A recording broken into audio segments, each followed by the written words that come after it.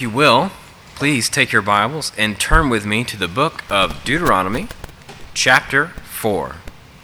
Deuteronomy, chapter 4. You can find that on page 149 if you're using one of the Red Pew Bibles. Deuteronomy, chapter 4. This morning we're going to be looking at verses 25 through 31. Well, when George Lucas released his final prequel in the Star Wars series, Episode 3, Revenge of the Sith, all the way back in 2005, it was a huge success. Almost 20 years later, it actually still holds the record for the highest grossing day on release on a Thursday. So it actually, on one day, made $50 million. Now, the fans who flocked to the theater went with high expectations, not so much because they expected to be surprised about the course of the story, but because they were hungry for resolution. You see, everybody already knew that where the story was going to go. They already knew that Anakin Skywalker was going to fall and to become the notorious Darth Vader. They went to the theater because they had unanswered questions about how that was actually going to take place. When you already know how a story is going to end, it can take a bit of the thrill out of it. The ending feels inevitable, inescapable. No one was surprised to see Anakin take on the mask of evil. In fact, if the story had gone any other way, people would have been up in arms about it because we already knew where the story was going to go. But at the same time, knowing what was coming didn't make it any easier to watch. It was hard to see this beloved hero become mastered by evil, to see him lose or destroy anything and everyone who was dear to him. And although it tied up a lot of loose ends and explained how things came to be the way that they were in the rest of the saga, you still left the theater feeling a sense of emptiness, a little bit of pain, wishing that maybe things could have been different. The book of Deuteronomy is timeless. It was meant to be a book for all generations, and yet I think to fully appreciate it, it is important to read it with an eye to those who first received this. That generation, the generation of people who physically heard Moses say these things, who entered the land with Joshua and first received the blessing of God's promise to their forefathers, received careful instruction from God about how to live and how to thrive with him in this place. If you remember with me back to the beginning of this chapter, Moses had instructed the people to hold fast to God's word, to remember God's work, and to keep and guard themselves so that they did not wander from God to serve other gods and to idols. In our passage this morning, Moses warns the people what would happen to them and to future generations if they were not careful to do these things. So it's hard as we read these words not to feel a little devastated about what Moses has to say because, spoiler alert, we already know the way the story is going to go. We already know that they're going to fall. Israel did not remain faithful to the covenant. Time after time, generation after generation, they fell into sin, repeating this cycle over and over and over. Time after time, they came short of God's holy, righteous standards. So it can be hard in reading the book of Deuteronomy to hear these things, to know the direction it's going to go, to know that these curses and consequences were going to be fulfilled. This was a warning preached by Moses about what happens when we fall into sin. It's a prophecy that takes place before our eyes as we consider the rest of Israel's history, as we think about how they plunged into sin and idolatry, which ultimately led up to them being exiled, cast out of the land, being scattered among the nations. At the same time, this passage, as difficult as it is to read, is filled with hope.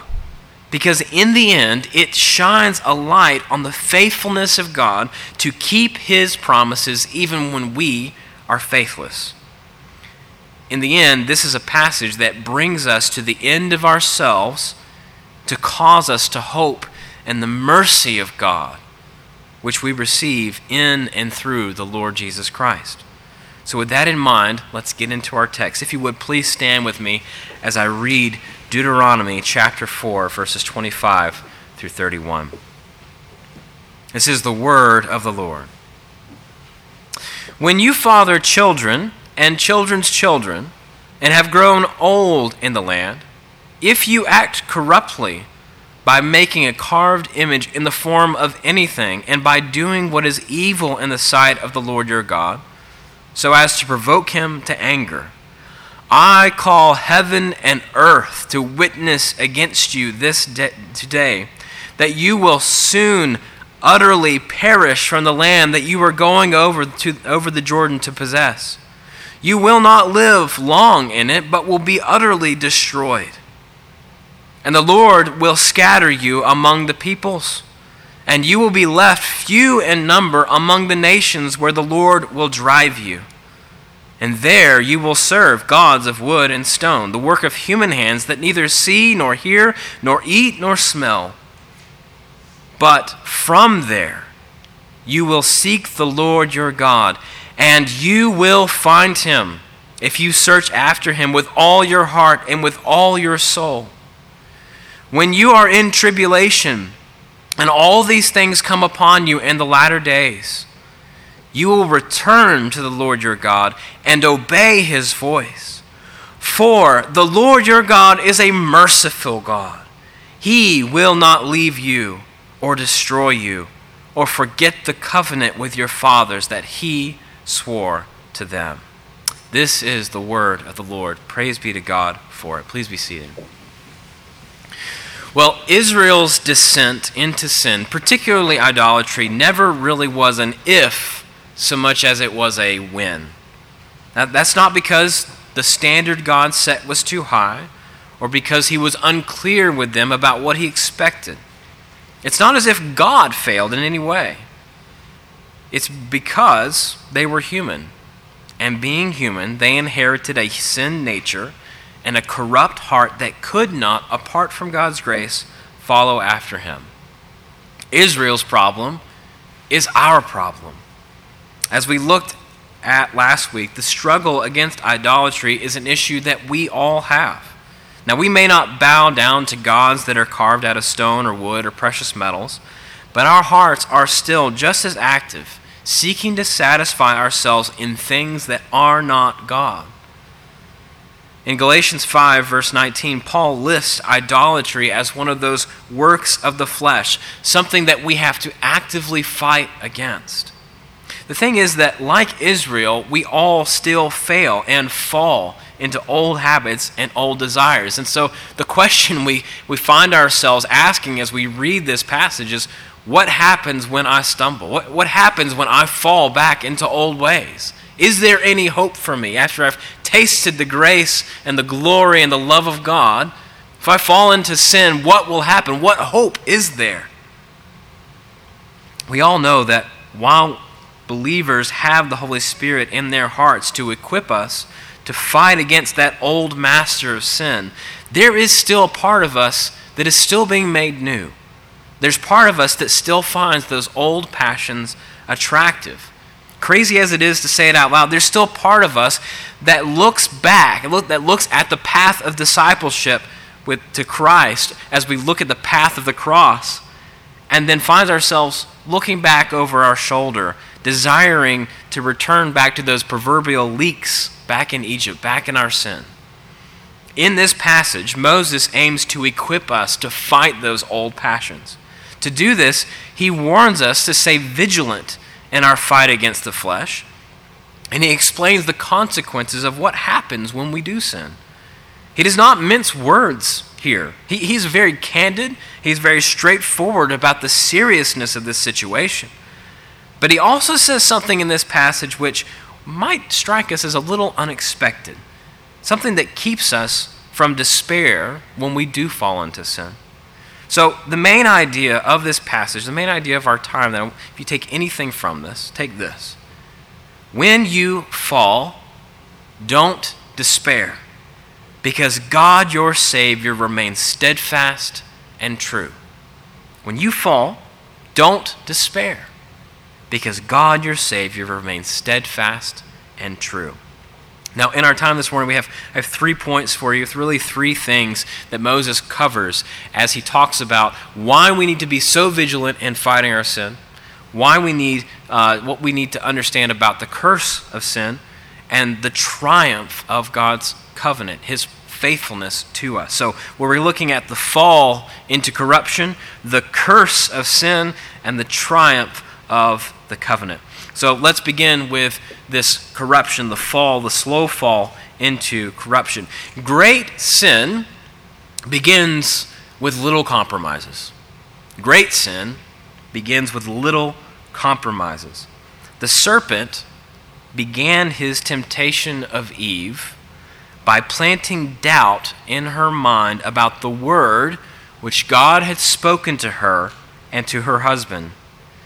And as that lie took hold, he then began to tempt them to doubt God's motives, to question whether or not he really was good. And then, after that had taken root, we see that the serpent outright contradicted God and then portrayed him as some sort of selfish, insecure villain. He didn't start there. He began with a smaller compromise, with changing words.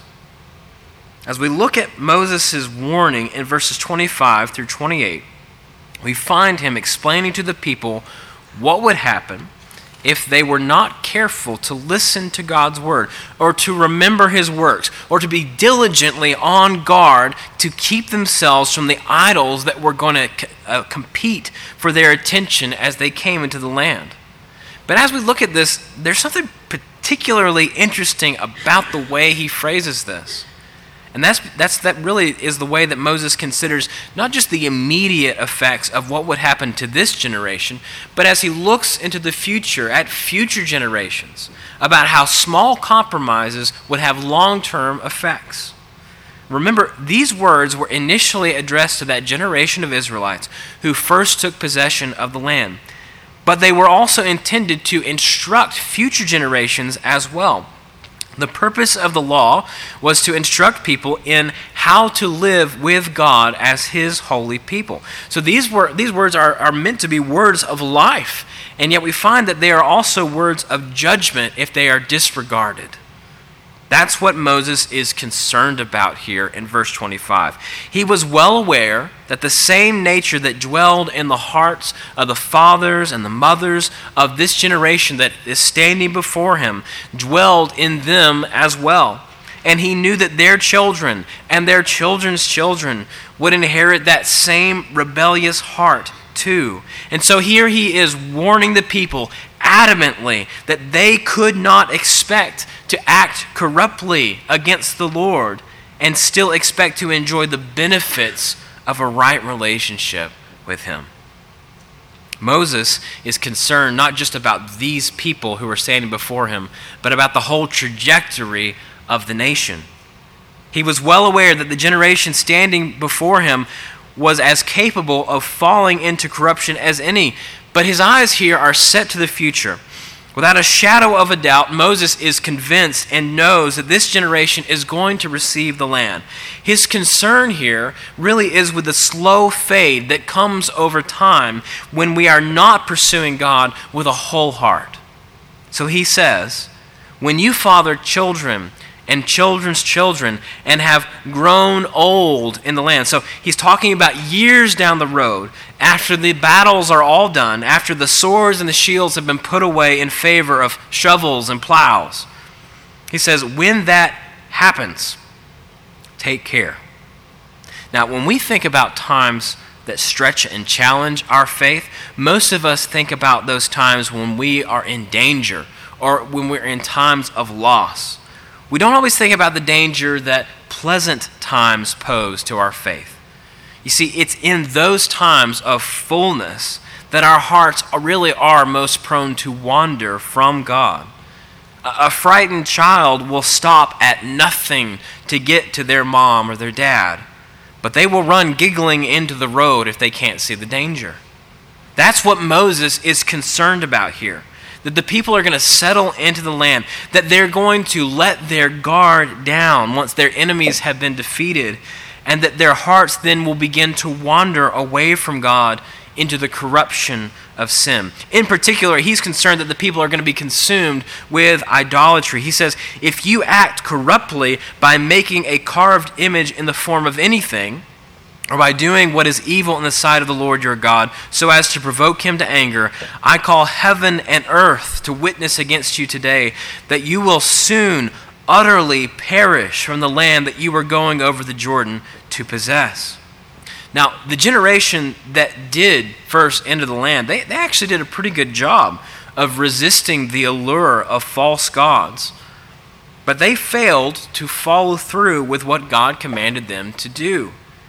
And it started with little compromises, failing to put the Canaanite people out of the land entirely, and deciding instead, you know what, it'd be really nice if we had some people to chop our wood and draw our water. Let's keep them around.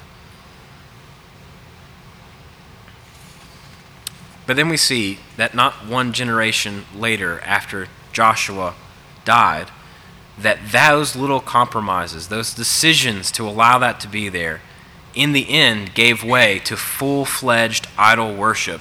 And then you get this mess that is the book of Judges. I don't know if you've read the book of Judges, but it is awful, okay? It is exactly what happens when this is the progression that we see. So Moses is warning the people of that. Don't go that way. Stay on your guard. Moses obviously was very right to be concerned about the people, wasn't he? Because living with God means pursuing God, taking an active role in putting those fleshly desires that are ever present, that are clinging to us, putting them to death, refusing to make those little compromises which lead to greater and greater ones, living before our children and the next generation in a way that points them to the glory of God, the God who made them and who loves them as well. John Owen famously wrote, I used to have a t-shirt of this in I don't know where it is. I think my mom may have thrown it away because it had a skull on it. But anyway, John Owen famously said, be killing sin, or sin will be killing you. That is a statement to tattoo on your mind, because it is so easy to just let sin live, not to kill it, to permit it. That sin, though, that seems so small, so manageable in the beginning, grows quickly into something that aims to control and choke the life out of us. Friends, Christ died to put that sin to death. Pet sins are not safe. No one would keep a deadly viper around their house. You must not keep or allow sin to be at home in your life. It is so tempting to keep parts of our life back from God, isn't it? We can do this without even realizing it. So let me point you, and let me encourage you, listen to Moses' warning. It's the slow fade from faithfulness that is so deadly to our souls. It's those little compromises that corrupt our worship and our lives, and then the lives of our children. So fight sin. Fight idolatry. The stakes are too high to grow drowsy on this battlefield. To understand that, to see that, we need to recognize the consequences of sin. In verses 26 through 28, Moses tells us why we need to be so diligent in this fight against sin, especially against those idols that just subtly creep into our hearts. So, calling heaven and earth, things that are permanent, not things that are going to pass away, but things that will remain after generation and generation. Calling those things as witnesses, Moses warns the people that if they allowed their hearts to grow fat and lazy, and to wander away from God to serve other gods, that they would soon perish, die from off the land that God was bringing them to. He says, you will not live long in it, but you will be utterly destroyed. And that's not all. Moses goes on to say, and the Lord will scatter you among the peoples. You will be left few in number among the nations where the Lord will drive you. And there you will serve gods of wood and stone, the work of human hands that neither see nor hear nor eat nor smell. Now, as I look at what Moses says here, I see 5 consequences. 5 consequences or curses of sin that he outlines here. First, Moses tells them that if they act corruptly towards God, and if they choose sin over God, that they would lose the blessings, especially the land which God had set apart for them to enjoy.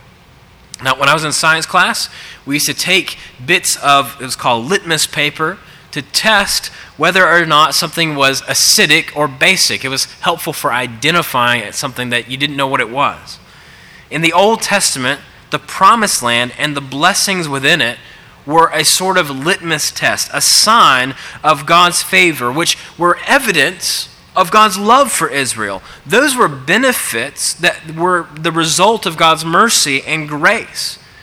But as a result, they also provided a view into the state of Israel's relationship with God. They were kind of like that litmus paper. While the nation walked with God, they enjoyed security and blessing.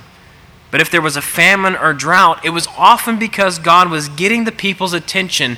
Hey, you are forsaking me. Moses warns the people that they could not expect to enjoy the benefits of God's love if they were loving and chasing other things. If they broke covenant with God, if they cut themselves off from the very fountain that was providing them with all these blessings, they could not expect to receive the blessings of God. Instead, they could only expect to receive the curses of their sin. Now, I want to be really careful here because it would be so easy to twist this into thinking that we can earn what we want from God if we just serve Him the way He wants. That if I give God what He wants, He'll give me what I want. We need to understand that the blessings of the land and everything in it was an overflow of God's love for Israel. They didn't earn it from God. He gave it to them. They received those things because He loved them and because it was His delight to graciously pour those blessings out on them. At the same time, God is making it clear through Moses to Israel and to us that we cannot expect to enjoy the benefits that come from a right relationship with God if we are not pursuing Him first and foremost. Now, the second consequence that Moses mentions here is death. He tells Israel that if they fall into this corruption, they will perish from off the land and be utterly destroyed. Sin brings death. In the Garden of Eden, God told Adam and Eve that if they ate of the tree of the knowledge of good and evil, that they would surely die. And Paul tells us in Romans 6, verse 23, that the wages of sin is death. James explains that we each are tempted to sin when we are lured and enticed by our own desires. And then when those desires have given birth, they give birth to sin. And sin, when it is fully grown, brings forth death.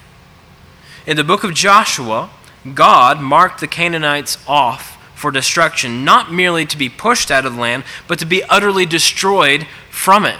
And so as Moses speaks to Israel, as he speaks to these people, warning them not to fall into this corruption, he warns them and us that if we pursue sin, we are pursuing our own destruction. It may satisfy us in the moment, but in the end, it will bring us death. The third consequence of sin, which Moses mentions here, is that the people will be scattered among the nations. Those who were not killed would find themselves being cast out of the land of God's favor to dwell in darkness like the nations they apparently wanted to be like. They would lose their distinctiveness as a people, and they would bear the shame of their sin and loss publicly. They would become a byword. The nations would look at them and say, "What a terrible tragedy." The fourth consequence that Moses speaks of here is that they would be small. Now, that may not seem that seems like a subtle detail, but actually it's important because if you remember back to God's blessing of Abraham, if you remember why God changed Abram to Abraham, his name, was because He said he would be the father of many. In the curse of disobedience, God says that blessing would be reversed. Only a remnant of the people would be left to be scattered among the nations. The fifth consequence which Moses mentions, and the most devastating, even more devastating than death, is that Moses says they would be separated from God. In verse 28, Moses tells the people that they would serve other gods in the nations they were being scattered among. Now, that's not to say that these other gods were actually gods. After all, Moses describes them as being made of stone and wood, being the work of human hands. While the Lord is, these gods are not. They are senseless. They cannot taste, they cannot speak, they cannot see or hear. They cannot deliver those who call out to them. And those who serve such gods quickly become like them. So there they are. 5 consequences for Israel if they abandoned the Lord and acted corruptly towards him. Put simply, this is a reversal of all those blessings which God had given the people in his covenant to them. So it's easy to see, right, why Moses is so adamant to the people to warn them, be on your guard. Don't fall into this. This is what will happen. If they fell away from the Lord and began to serve idols, God makes it very clear that he would give them over to the desires and the passions and the destruction of their flesh. They would lose the blessings and lose their relationship with him. They would lose their distinctiveness, and ultimately they would lose their lives. This is what happens when branches are cut from the vine that they were meant to hang upon. Sin is not merely a mistake. It is an act of treason against the God of the universe, against the rightful king of our lives. So if we're to fight sin, if we're to be killing it the way that we are called to do, we have to begin first and foremost by recognizing what sin is. We must see it for the dreadful, hateful thing that it is, and we must hate it. We must aim to chase it from our lives. The bad news, as I've already alluded to, is that there is still a part of us that loves that sin, that longs to serve that old, dark master. The flesh loves to be gratified, and it must be starved. Eventually, all the curses and all the consequences which Moses describes here did come on Israel. Although the law taught them how to live, we find that it actually had no power to make them live that out. And so, as Paul says in Romans 7, verses 10 and 11, the very commandment that promised life proved to be death to me.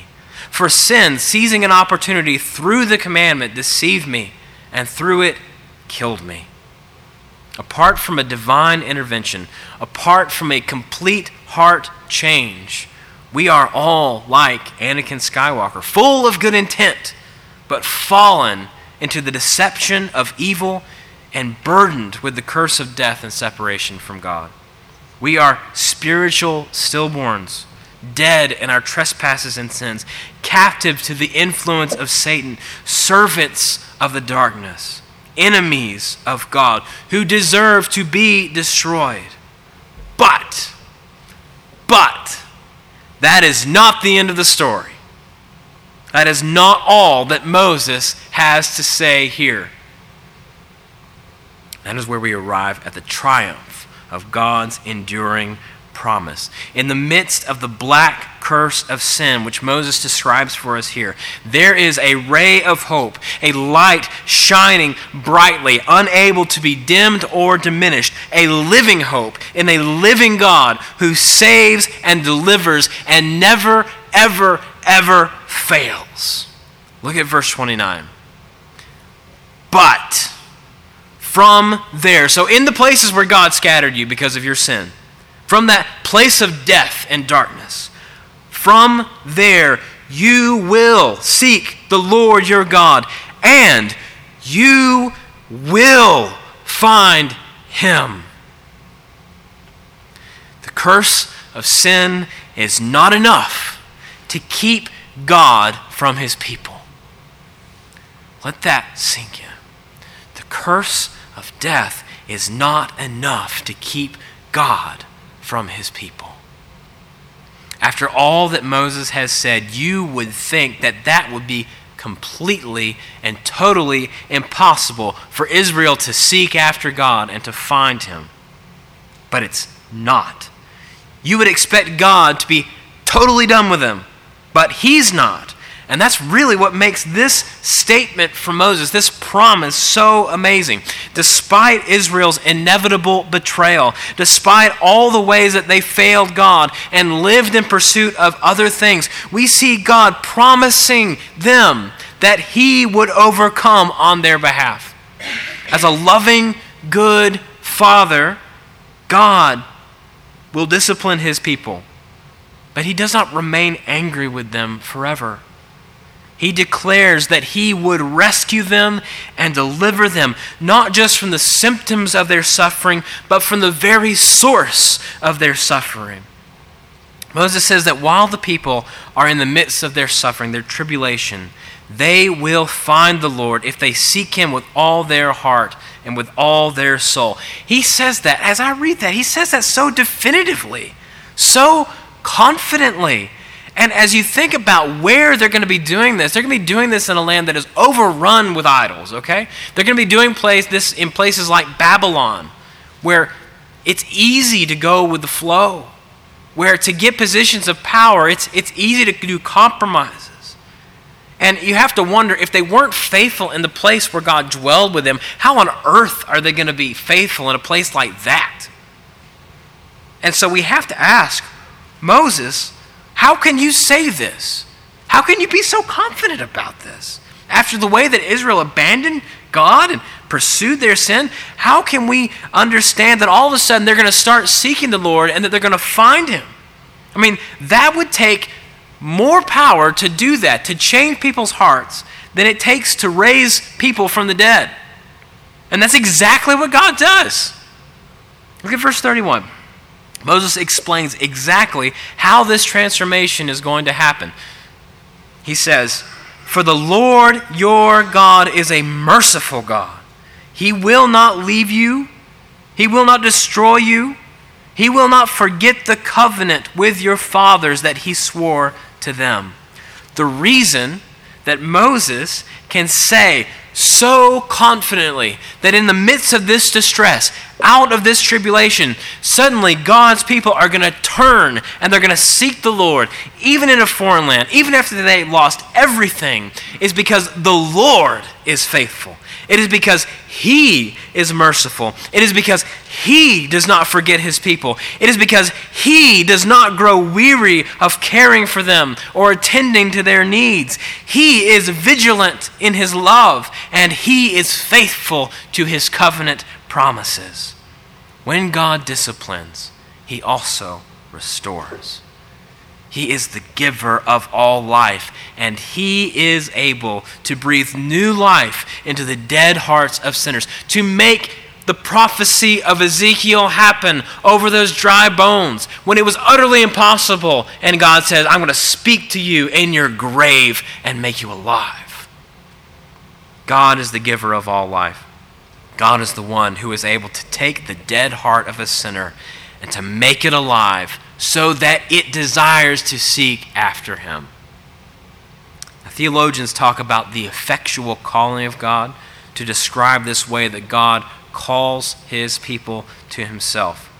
And Ephesians 2 really describes how we all were dead in our trespasses and our sins, but that God has made us alive. And it explains that he has done that through the work of his Son, Jesus Christ. This is where the gospel intersects with the curse that we read here. In John 15, verse 16, Jesus told his disciples, "You did not choose me, but I chose you and appointed you that you should go and bear fruit, and that your fruit should abide, so that whatever you ask the Father in my name, he may give you." In John 10, Jesus calls himself the Good Shepherd, describing how he came to lay down his life for the sheep, his people, so that they might have life. He says the sheep hear his voice calling for them, and they listen to him. And in John 6, verse 37, he says, "All that the Father gives me will come to me, and whoever comes to me, I will never cast out." This is the will of him who sent me, that I should lose nothing of all that he has given me, but raise it up on the last day." Do you see the connection that's going on here?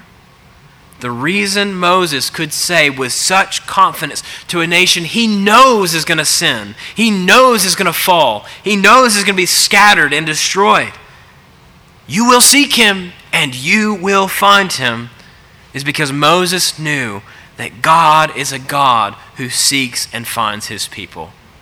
This is just like Adam, when after he had heard the curse of sin pronounced by God on him and on his wife and on the serpent, turned around and called his wife's name Eve, because she was the mother of all the living. How could Adam, after God had told him that the very ground he had been taken from and made from was going to resist him all his life and fight him until he returned to it in death, how could he then turn and name his wife the mother of all the living? Have you ever thought about that? You ever thought about the order of how that happened? That's what Eve's name means. And it's not mentioned in the book of Genesis until after sin and after the curse of death had entered the world. You ever notice that order? Why could Adam do that? Why could he, hearing God say, "You are dead, Adam, and everyone who comes after you is dead"? How could Adam then turn around and call his wife's name Eve, the mother of the living? I'll tell you. It's because he heard the rest of what God had to say. What he said to the serpent, "I will put enmity, strife, war between your offspring and the offspring of the woman. He will bruise your head, and you shall bruise his heel." Adam heard that, and he believed God that an offspring was coming who would crush the head of the deceiver, and though he would be bruised for sin, would triumph in victory over the death that had just been pronounced over him. Jesus Christ is that offspring. He is the victorious King who rides to the rescue of his people, redeems them from their captivity, returns them to his Father, and leads them home in the train of his glory to be a people who are called and collected to be his forever. Look, friends, the law, while it directs us to the way of life, has no power to actually make us alive.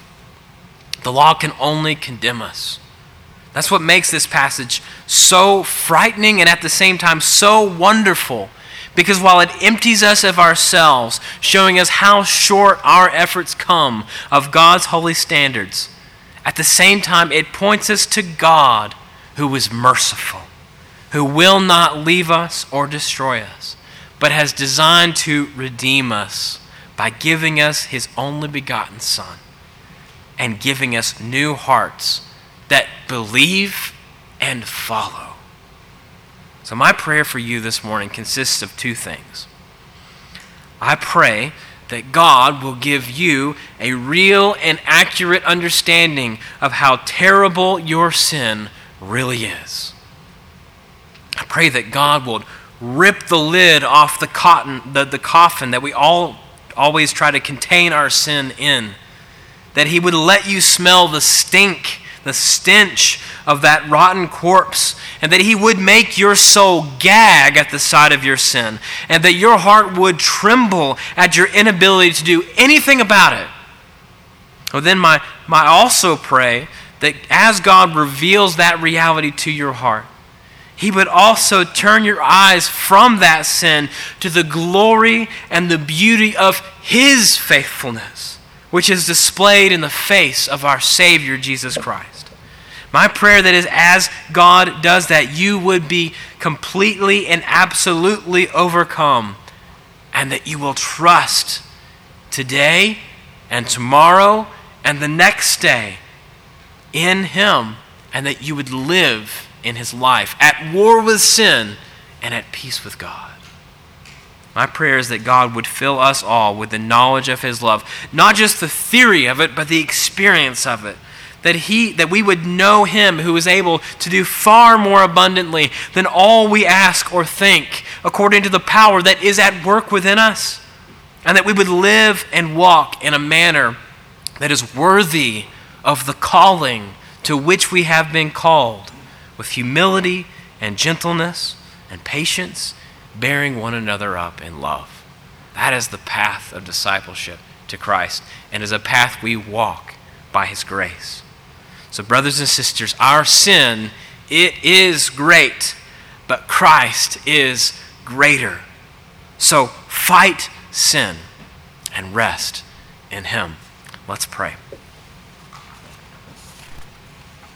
God, as we read what Moses had to say to Israel, as we put this text in the storyline of Scripture, your story of how you have redeemed the world, as we look at this place and as we grieve in our hearts because we know where this is going, we know Israel is going to fall, that these curses are going to happen. Yet, Father, you have also woven in this golden, unbreakable cord that points us and brings us to the foot of the cross, where our inability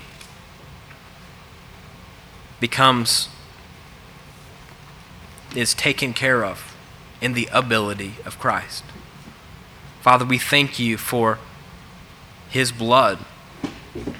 We thank you for his perfection. We thank you that he did not shy away from making atonement for sin, but despised the shame of the cross, and for the joy set before him endured it, and is exalted now as the King of Kings and the Lord of Lords, who gives us life. And I pray, Father, that you this morning would give us a renewed sense of his beauty and his glory, and that we would fight sin, that we would endure with patience, and that we would rest in him alone. And I pray this in Jesus' name. Amen.